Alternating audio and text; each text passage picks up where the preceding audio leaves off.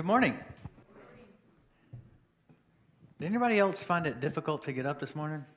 The sun didn't come out. It's like the sun's like, I don't want to do it today. So it's like really dark and just yuck. On days like that, I feel like I'm super loud. Am I super loud? Oh, I'm gonna be. Oh, get ready. So on days like this where it's like dreary, I just want to stay in bed and sleep. So good job, guys. Way to be the people that get up for church. I'm going to need y'all to be more responsive. All right. Yay. So I'm really looking forward to baptisms after second service.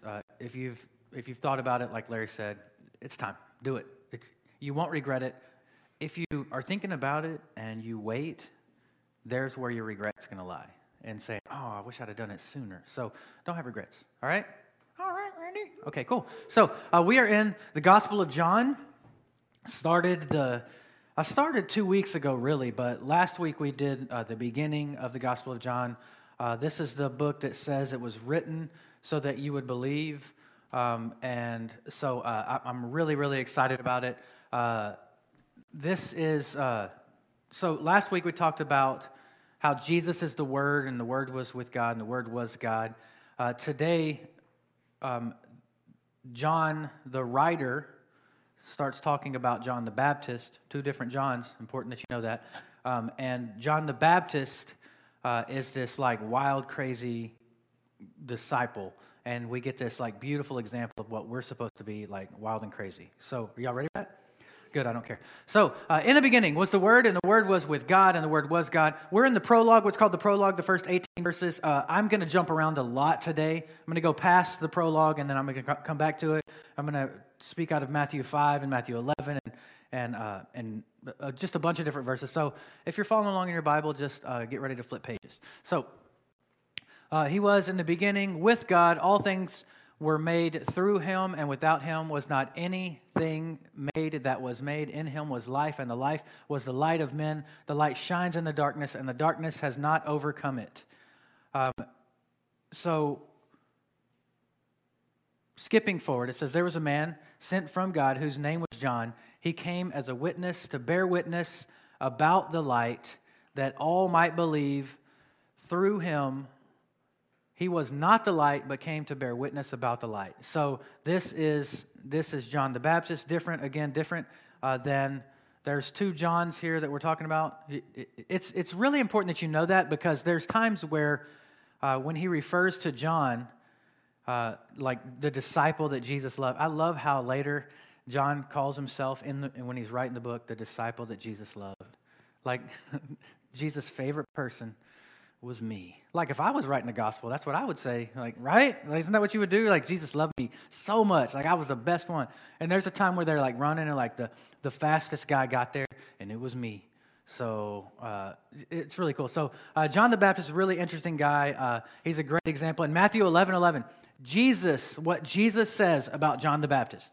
Now Jesus is describing this guy. Wouldn't you love if Jesus would describe you as the greatest human being that ever lived?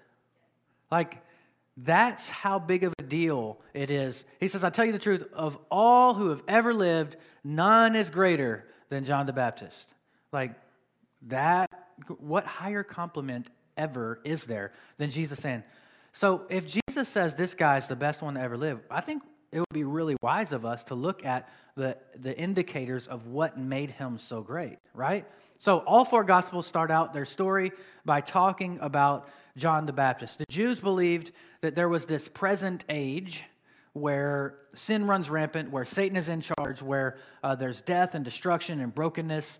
And then they believed that there was this age to come where God's going to come in and wipe all of that away and redeem everything and bring joy and peace and prosperity to human beings all over. And the first sign of that coming age would be the arrival of Elijah. And we get that from the Italian prophet Malici. Are y'all awake? It's a Malici. It's Malachi. Sorry. I didn't know y'all weren't awake yet. Malachi chapter 4. It's the end of the Old Testament. The very, very end. And the last verse of the Old Testament. It says, behold, I will send you Elijah the prophet before the great and awesome day of the Lord comes. And he will turn the hearts of fathers to their children and the hearts of children to their fathers, lest I come and strike the land with a decree of utter destruction. 400 years of silence follows this. There's nothing for 400 years. And so the Jewish people were looking for Elijah to come to usher in when the Messiah is going to show up. Are you following me? So they're all watching. They're all kind of watching out on the horizon. Kind of like we are now. We're like listening for trumpets. Like, is that a trumpet I hear? No, that's a siren. Like, and we're like, we think Jesus, especially looking at our culture, like Jesus could come anytime now.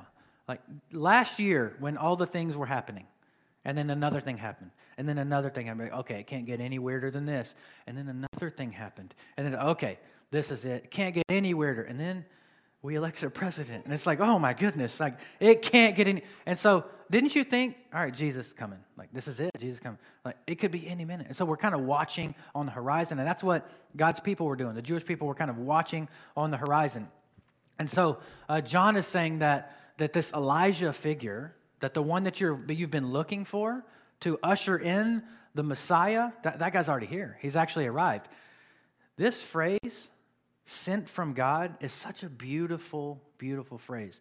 Whenever you just, like if you would just take a step back and think about this, we don't deserve God to give us any attention. And yet, it's beautiful that God would want to send us stuff. And he would want to do things that were not just these easy things, but he does these over-the-top, extravagant things to bless us. He sends people to us. How many times in your life has someone come along and said just the right word at just the right moment? God sent them. God sent them for that. And so it's crazy because when he sends John the Baptist, he didn't send John the Baptist to a people that were ready, that had, okay, now they're looking, now they're doing good, now they're figuring it out, so I'll go ahead and bless them. It says that while we were yet sinners, we were at our worst, and that's when he blessed us. That's when he sent. And so even though we're a people who almost exclusively think of ourselves, we try to think of others, but I mean, when you wake up in the morning, your first thought isn't like, let me drop to my knees and pray and just thank God for everything. Like your first thought is, where's my phone? I got to check my messages. Like, am I the only one?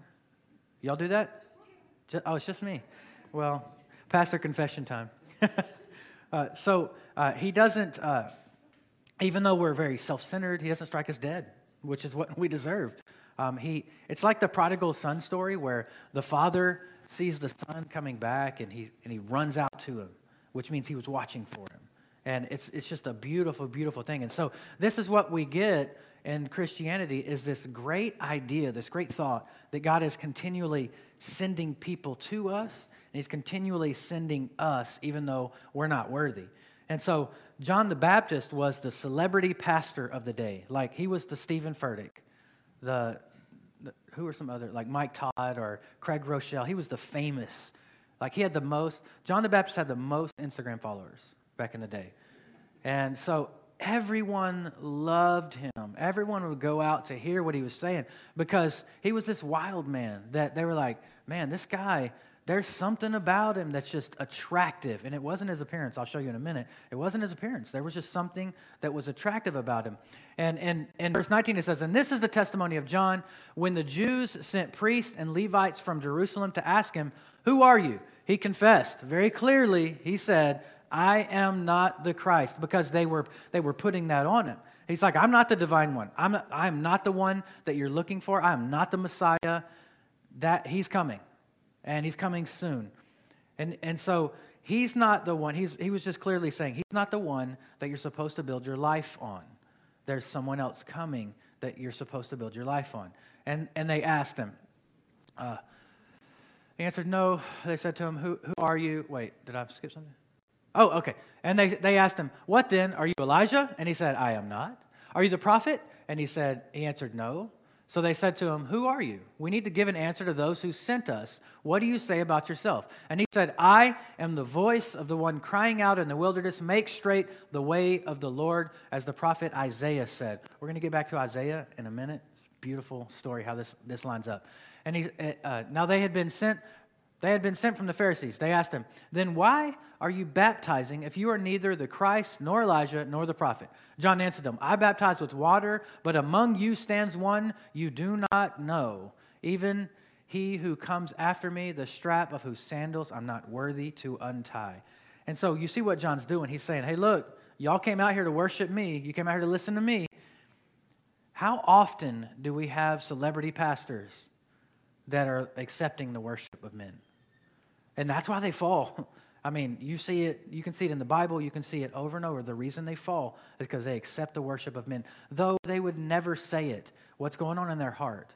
Like, someone sent me something, one of my former students sent me something this week, and he said, "Hey, is this weird to you?" And he showed me two celebrity pastors that had all these bodyguards, and they had both of them. They're walking towards each other, and they have like 3 or 4 bodyguards around them just so they can go and talk to each other backstage.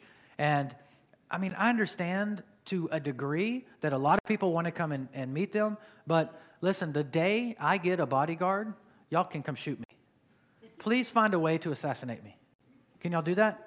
I'm telling you right now, of sound mind and body, if I ever do something like that, feel free to shoot me. Okay? Whew. I was really expecting. Chris is actually one that could shoot me, so it makes me a little uncomfortable. He was the one that yelled okay. So John the Baptist, he's John the writer is saying, look, you're not going out to worship John the Baptist. John the Baptist is not the one that you're supposed to build your life on. He is pointing to the one that, and he's very clear about it. He's not trying to accept anybody's worship.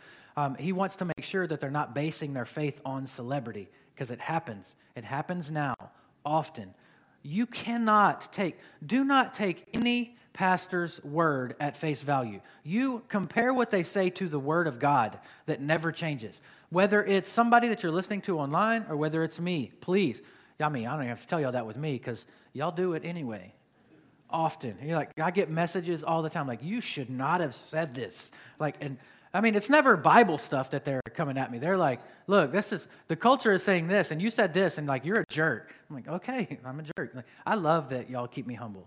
That's why I'm never going to accept any of y'all's worship, because y'all never going to try that. So it's great. So your faith, this seems like one of the most basic things to say to someone, but your faith has to be focused on Jesus. Period. Can I help you in your faith? Absolutely. That's my job. Can the people around you help you in your faith? Yes, absolutely. But be very, very careful that your mom or your dad or your mentor doesn't ever get any part of your worship. And you say, no, I would never do that. I'm very careful. Really? Have you ever known anyone that is a leader in the body of Christ who has failed, and when they fail, a lot of people turn away from God? That happens all the time. And so you can't even look at the church and say, okay, this is what Christianity is about. You have to look at the one behind the church, which is Jesus. And so you need to think about this. If your mentor, your spiritual mentor, whoever you look up to most spiritually, if they were to have an adulterous affair, or they were to turn their back on God, what effect would that have on your faith? And that's where you have to be careful. You understand? Are y'all following me? Okay, so we have to look at the one behind the church, the one who is the rock, the one who the church is about. And so John the writer is trying to get us to focus on the right person. In Acts 19 it says, and it happened while Apollos was in Corinth, Paul passed through the inland country and came to Ephesus. There he found some disciples. And he said to them, did you receive the Holy Spirit when you believed? And they said, no. What are you talking about? We didn't know there was a Holy Spirit. And he said, into what were you baptized? They said, into John's baptism. And Paul said, John baptized with the baptism of repentance, telling the people to believe in the one who was to come after him, and that's Jesus. On hearing this, they were baptized in the name of the Lord Jesus. They were baptized into John's. They were disciples of John, not disciples of Jesus. So they were in the wrong spot here. And so Paul says, hey, you're following the wrong one. It's not about John. That's a baptism of repentance. John had this ministry that was preparing the way for the one who you should be getting baptized into. And so he says, now let me baptize you in the name of the Father and of the Son and of the Holy Spirit. And the Son is Jesus. And so he baptized them in this. It's cool, different sermon altogether. But he said, when Paul laid his hands on them, the Holy Spirit came on them, and they began speaking in tongues and prophesying. Before that moment, they didn't even know there was a Holy Spirit. And then they got baptized, and then they were filled with the Holy Spirit. You see, being filled with the Holy Spirit is another experience altogether. Are y'all still following with me? Okay, but we're not talking about that today, so don't even think about that. Unless you want to be filled with the Holy Spirit. Anybody? I can do it we were talking about Benny Hinn earlier. I can do it from here. I'm just kidding. John's gospel continues to reframe what it means to have real faith. Again, if I ever hit somebody with my jacket so that they will be healed, feel free to shoot me. That's just not my thing. And I'm not saying those things are bad or evil. I'm not saying that at all. I'm just saying I would be acting. And the moment I come up here on the stage and I start acting, feel free to go somewhere else. And also, I need y'all to just bring your guns to church so you can shoot me. There's so many things I'm telling you, just shoot me. So, John's gospel, he's reframing. I better stop saying that because I know that many of you actually probably. So, humility is what defines faith. Now, we're going to talk about both sides of the coin here, where John was very humble, but he was also very, very aggressive and knew exactly what it was that he was supposed to do. So, in John 1, he says, there was a man sent from God whose name was John. He came as a witness to testify concerning that light. He was a witness. He was not the light. He was a witness to the light. Since he was not the light, he came to bear witness. And later on in the story, he says, I'm a voice, I'm not the thing. It's like if you hear a siren, you don't think the siren is the ambulance, you think the siren is coming from the ambulance. The siren is pointing you to the ambulance. If you're going down the highway and you're hungry and you see a sign that says the restaurant's coming, you don't go eat the sign. The sign is just pointing you to the restaurant, right? Please. Whenever I say right like that, I need y'all to right, amen, hallelujah. Don't start doing that. That's going to be weird. Later, John says, he must increase and I must decrease. And there needs to be more of him and less of me. In your life, there needs to be more of Jesus visible and less of you and your personality and your way visible, right? So, it's because the universe, when you start to realize the universe isn't about you, it's about God and His glory, everything will change for you. It's not a thing where you're like, oh, I'm such a terrible person. You get freed from carrying the weight of the direction of your life. Because when it's you and you're the one that's ordering your own steps, then there's a lot of pressure to make sure that you do the right next step so that the plan that you have for your life all works out. And whenever you give the control to Jesus, all you have to do is worry about doing what the next step is because He is ordering your steps, not you. Right? Right. Amen. Hallelujah. The glory of God versus the glory of ourselves in the world. Glory means weight.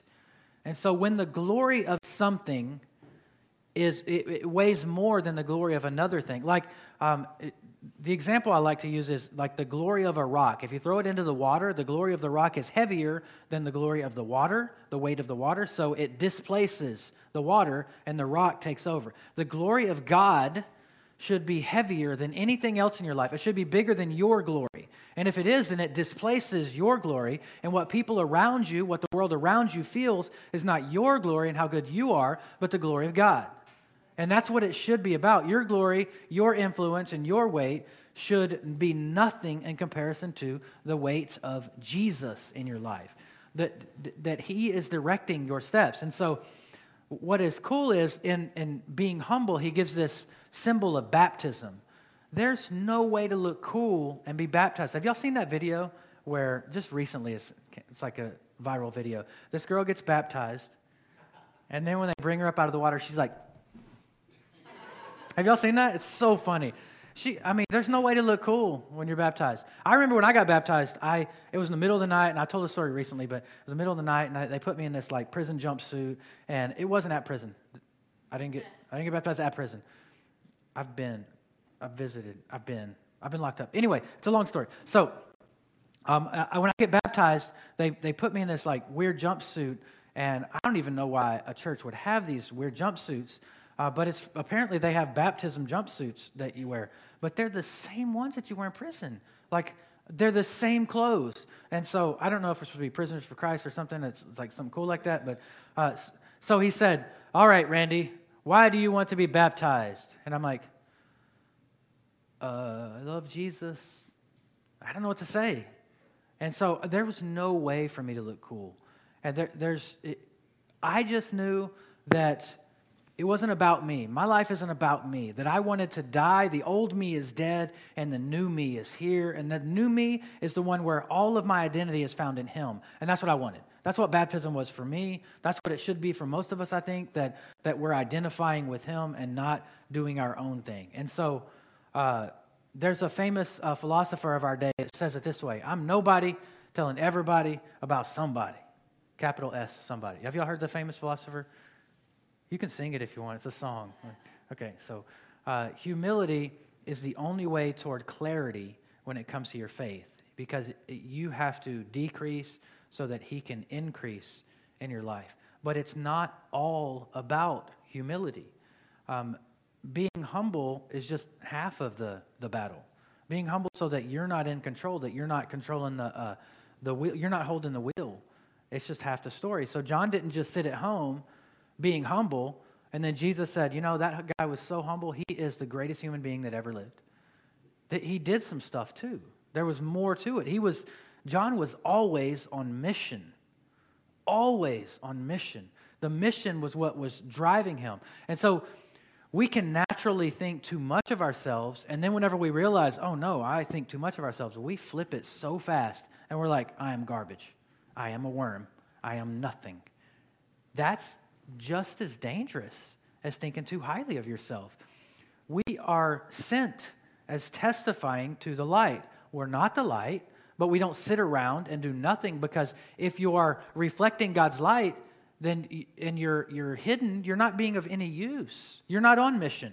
You're hiding. In Matthew 5, Jesus says, you're the light of the world. A city set on a hill cannot be hidden, nor do people light a lamp and put it under a basket, but on a stand, and it gives light to all in the house. In the same way, let your light shine before others, so that they may see your good works and give glory to your Father who is in heaven. We are empowered through Jesus and the Holy Spirit's work in our life we start in a place of unworthiness. When you came to Jesus, you knew there was no way you could get to heaven on your own. And you start at a place of unworthiness, but then you hear Jesus' declaration of your identity and who you are, and then you're empowered and animated to accomplish the things He's called you to by the Holy Spirit and by His words of pushing you forward, right? So that's where we should be. It's not about us. It's about Jesus.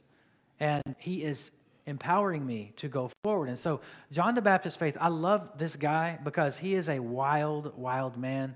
And whenever I look at his life and I look at my life in the reflection of the way he lived, I'm like, well, maybe my faith shouldn't be so clean cut. Maybe my faith shouldn't be so organized. Maybe my faith should be a little more radical than it is.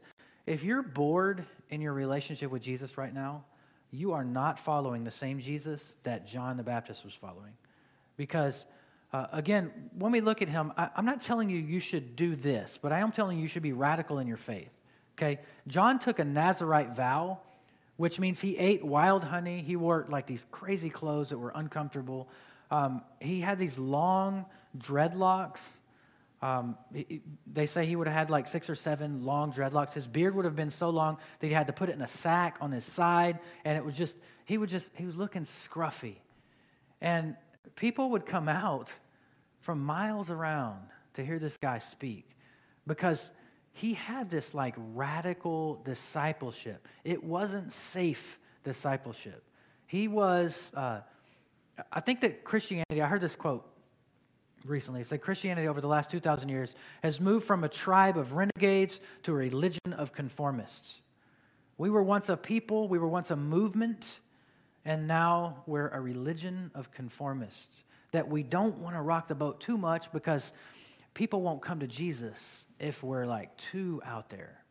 People won't want part of that if we're not. We have to be seeker friendly. No, the truth is what matters most. It matters more than anything, and people aren't going to like that. There are going to be people that are never going to come to Jesus, and we have to do everything we can to draw them into that relationship, but there are some people that we're just never going to win. And so we have to realize that our faith really shouldn't be safe for the whole family. Like, it shouldn't be rated G. It should be rated R. And I don't mean rated R for like vulgarity's sake. I mean rated R and like, this is intense. This guy's faith is intense. This girl's faith, like, she is all about it. Like, it's scary, but exciting. Like, I want to know more about that. In Rocky, he comes to Rocky, who was this hungry fighter, and his trainer comes to him. He's like, Rock, I'm not going to do the impression, but he's like, the worst thing has happened to you that can happen to any fighter. You became civilized. And that's what's happened to Christianity. Christianity's gotten civilized. It's like it can fit into culture and not change culture. It can fit into people's lives. They can have their life and just add some Christianity to it and nothing changes. It fits. It's boring.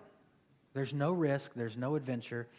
Look, you should be rattled by Jesus because he is after your whole life. He is after your money. He's after your sex life. He's after your married life. He's after your single life. He's after your friendships. He's after your job. He is after every part of you. And so you should be rattled by him. He should be affecting every single part because he wants it all and he wants it forever because that's what he bought. That's what he paid for on the cross. He gave you your eternity, and he said, I want the rest of your life because you have a job. You have a job to do right now. And that you're never going to retire from that job. We're supposed to die with our boots on. Like our last day, we should have been ministering those few minutes before we died. We should have been in ministry those few minutes before we died. There's no season that we're working towards saying, like in your job maybe, your career, maybe you're working towards retirement. You're not going to retire as far as ministry goes. You may not have a job in ministry at some point, but you're not going to retire as far as ministry goes because you die with your boots on, right? I think we have a whole generation of safe, soft, cushy, Nerf life Christians, and it's because of comfort. We live so comfortably. We have our finances set. We have running water. We have cars. We have air conditioning. We have a beautiful home. We have a job. And so we're not going to risk all of that for what? Like, what if no one listens to me? What if no one comes? What if no one listens to me preaching the gospel? What if I risk these things and do what I feel like God's calling me to do, but it doesn't work out? If you aren't directing your steps, what's it to you? Why do you care? If you go out and do what you know that the Lord's telling you to do and you fail, then don't you think he'll pick you up? Don't you think he'll still make a way? How many times have you already failed and you know he's still directing your steps? Whenever I was in high school, I didn't have a car until the second half of my junior year. I walked to high school every single day, and I walked home from high school every single day. And it was 2 miles, which doesn't seem like that long, but it was in Houston, and I was dodging bullets, like whoop, whoop. People shooting at me all the time. Not really. Are y'all? That's a little funny. I mean, you don't have to like a full laugh, but like a partial laugh or something. When I finally got a vehicle, I was like I was all about it, and I cherished it because I knew what it was to not have. I knew what it was to be poor and to walk, and it was very, very difficult. So because it was difficult, I had this hunger. I had this like drive in me to go, and we don't have that drive anymore in our faith because we're comfortable. Like we have all the things we need. We have all the things we want. So why would we risk those things? John the Baptist knew that it was a war, that there was a war going on for the souls of mankind, and he was going to do everything he could to get people saved. And he took these radical steps. He understood that it takes radical steps. He wasn't worried about his comfort. What he was worried about was the eternal comfort of others. And so he wanted to do what God wanted him to do at any cost. And it was an adventure. It was rated R. It wasn't rated G. It was uncomfortable. And it was not safe for the whole family. I have been, when my kids were younger, I walked into several situations because of my faith that I was like, my kids are unsafe here. I need to get them out of here. You would be very hard-pressed to find a situation where I would be uncomfortable walking into. Like I could walk into a crack house and I would feel perfectly comfortable ministering the gospel because I know that the Lord's directing my steps. I have no fear when it comes to dealing with unsafe people. Like it excites me to be around people that are not Christians. But there are times where I'm like, my kids are unsafe here. I ministered to a lot of gang members, and there were times where I'm like, I got to get my kids out of here. It's unsafe. Our faith should be unsafe for everyone because we're radical believers in Jesus. And if you can't think of a time where you were physically unsafe, then I just want to challenge you. Put yourself out there. Be physically unsafe somewhere. Don't be stupid, okay? Take Chris with you. He's got a gun. You'll be safe. But be somewhere where you're like, oh, I wish I had a gun, not right now. But with the Lord directing your steps, okay? If somebody gets shot this week, I swear. I want to share this last part with you. This is really cool. How when the Lord is directing our steps, we think we know what it's about, but I think that right now your view of what Jesus is calling you to it's about to change in the next few minutes. Okay. In Matthew 11, it says, as they went away, Jesus began to speak to the crowds concerning John the Baptist. He said, what did you go out into the wilderness to see? A reed shaken by the wind? What then did you go out to see? A man dressed in soft clothing? Behold, those who wear soft clothing are in kings' houses. We wear soft clothing. We are making our life about comfort. What then did you go out to see? A prophet? Yes, I tell you, and more than a prophet. Whenever he says that John is a witness, that's the word matrios, which is the word we get from martyr. John was in jail at this time. And so when John heard in prison about the deeds of Jesus, he sent word by his disciples and said to him, he sent them to Jesus to say to him, are you the one who is to come, or shall we look for another? Isn't it crazy how earlier John, he's not a perfect man, but he was called by God, he was a prophet. And so earlier, John very clearly knew that Jesus was the one that was to come. He says, I'm not even worthy. The guy that's among you that I'm not even worthy to untie his sandals. And now he's in prison because things in life weren't lining up the way he thought they were going to line up. He thought he was going to preach the gospel and everything was going to be cool. And so now he's in prison. He's like, well, was it Jesus? Was he the one? And so when Jesus answered him and he's quoting Isaiah 35 whenever he answers him. He says, and Jesus answered him, go and tell John what you hear and see. The blind receive their sight and the lame walk. And now when John's hearing this from the disciples, from his people, as they come back and they tell John, this is what Jesus said. Jesus says that the blind see, the blind receive their sight, the lame walk, the lepers are cleansed, and the deaf hear, and the dead are raised up, and the poor have the good news. And John's saying it with them because he knows what the verses say. He's got Isaiah 35 memorized. Like, it's a very famous verse. And John's like, yeah, and the good news is preached to them. And the next verse says, and the prisoner shall be set free. So as soon as John heard him saying this, As soon as John heard, he already jumped to the end. He's like, oh yeah, because the last verse of that says, and the prisoners shall be set free. And so John's saying it with them. He's like, yeah, the blind see and the deaf hear and the lepers are clean and the prisoners set free. But they didn't say the prisoners are set free. John thought he knew what was coming. John thought he knew what his life had laid out. And he said, but they didn't end with, and the prisoner was set free. They ended, and blessed is the one who is not offended by me. John was ready to hear, and the prisoner set free because that's what he had expected. That's what the verse says. That's what he knows, that the prisoner set free. And Jesus is saying, John, buddy, I'm not coming for you. I'm not coming to get you. You're going to die in prison. I'm not coming to save you. In the end, you will be saved. But in your life, it's not going to be comfortable. In your life, you're going to be in prison. And I'm not coming to take you out of that. Because sometimes your discomfort causes other people to be saved. Sometimes when you put yourself in uncomfortable positions, or God puts you in uncomfortable positions, because it's not about your comfort. It's about other people's eternity, right? In Revelation 12, it says he doesn't come back until the full number of those who are going to die because of his testimony, because of the testimony of Jesus is fully reached. And so there's still work to do. Jesus isn't going to come back until all of that work is done.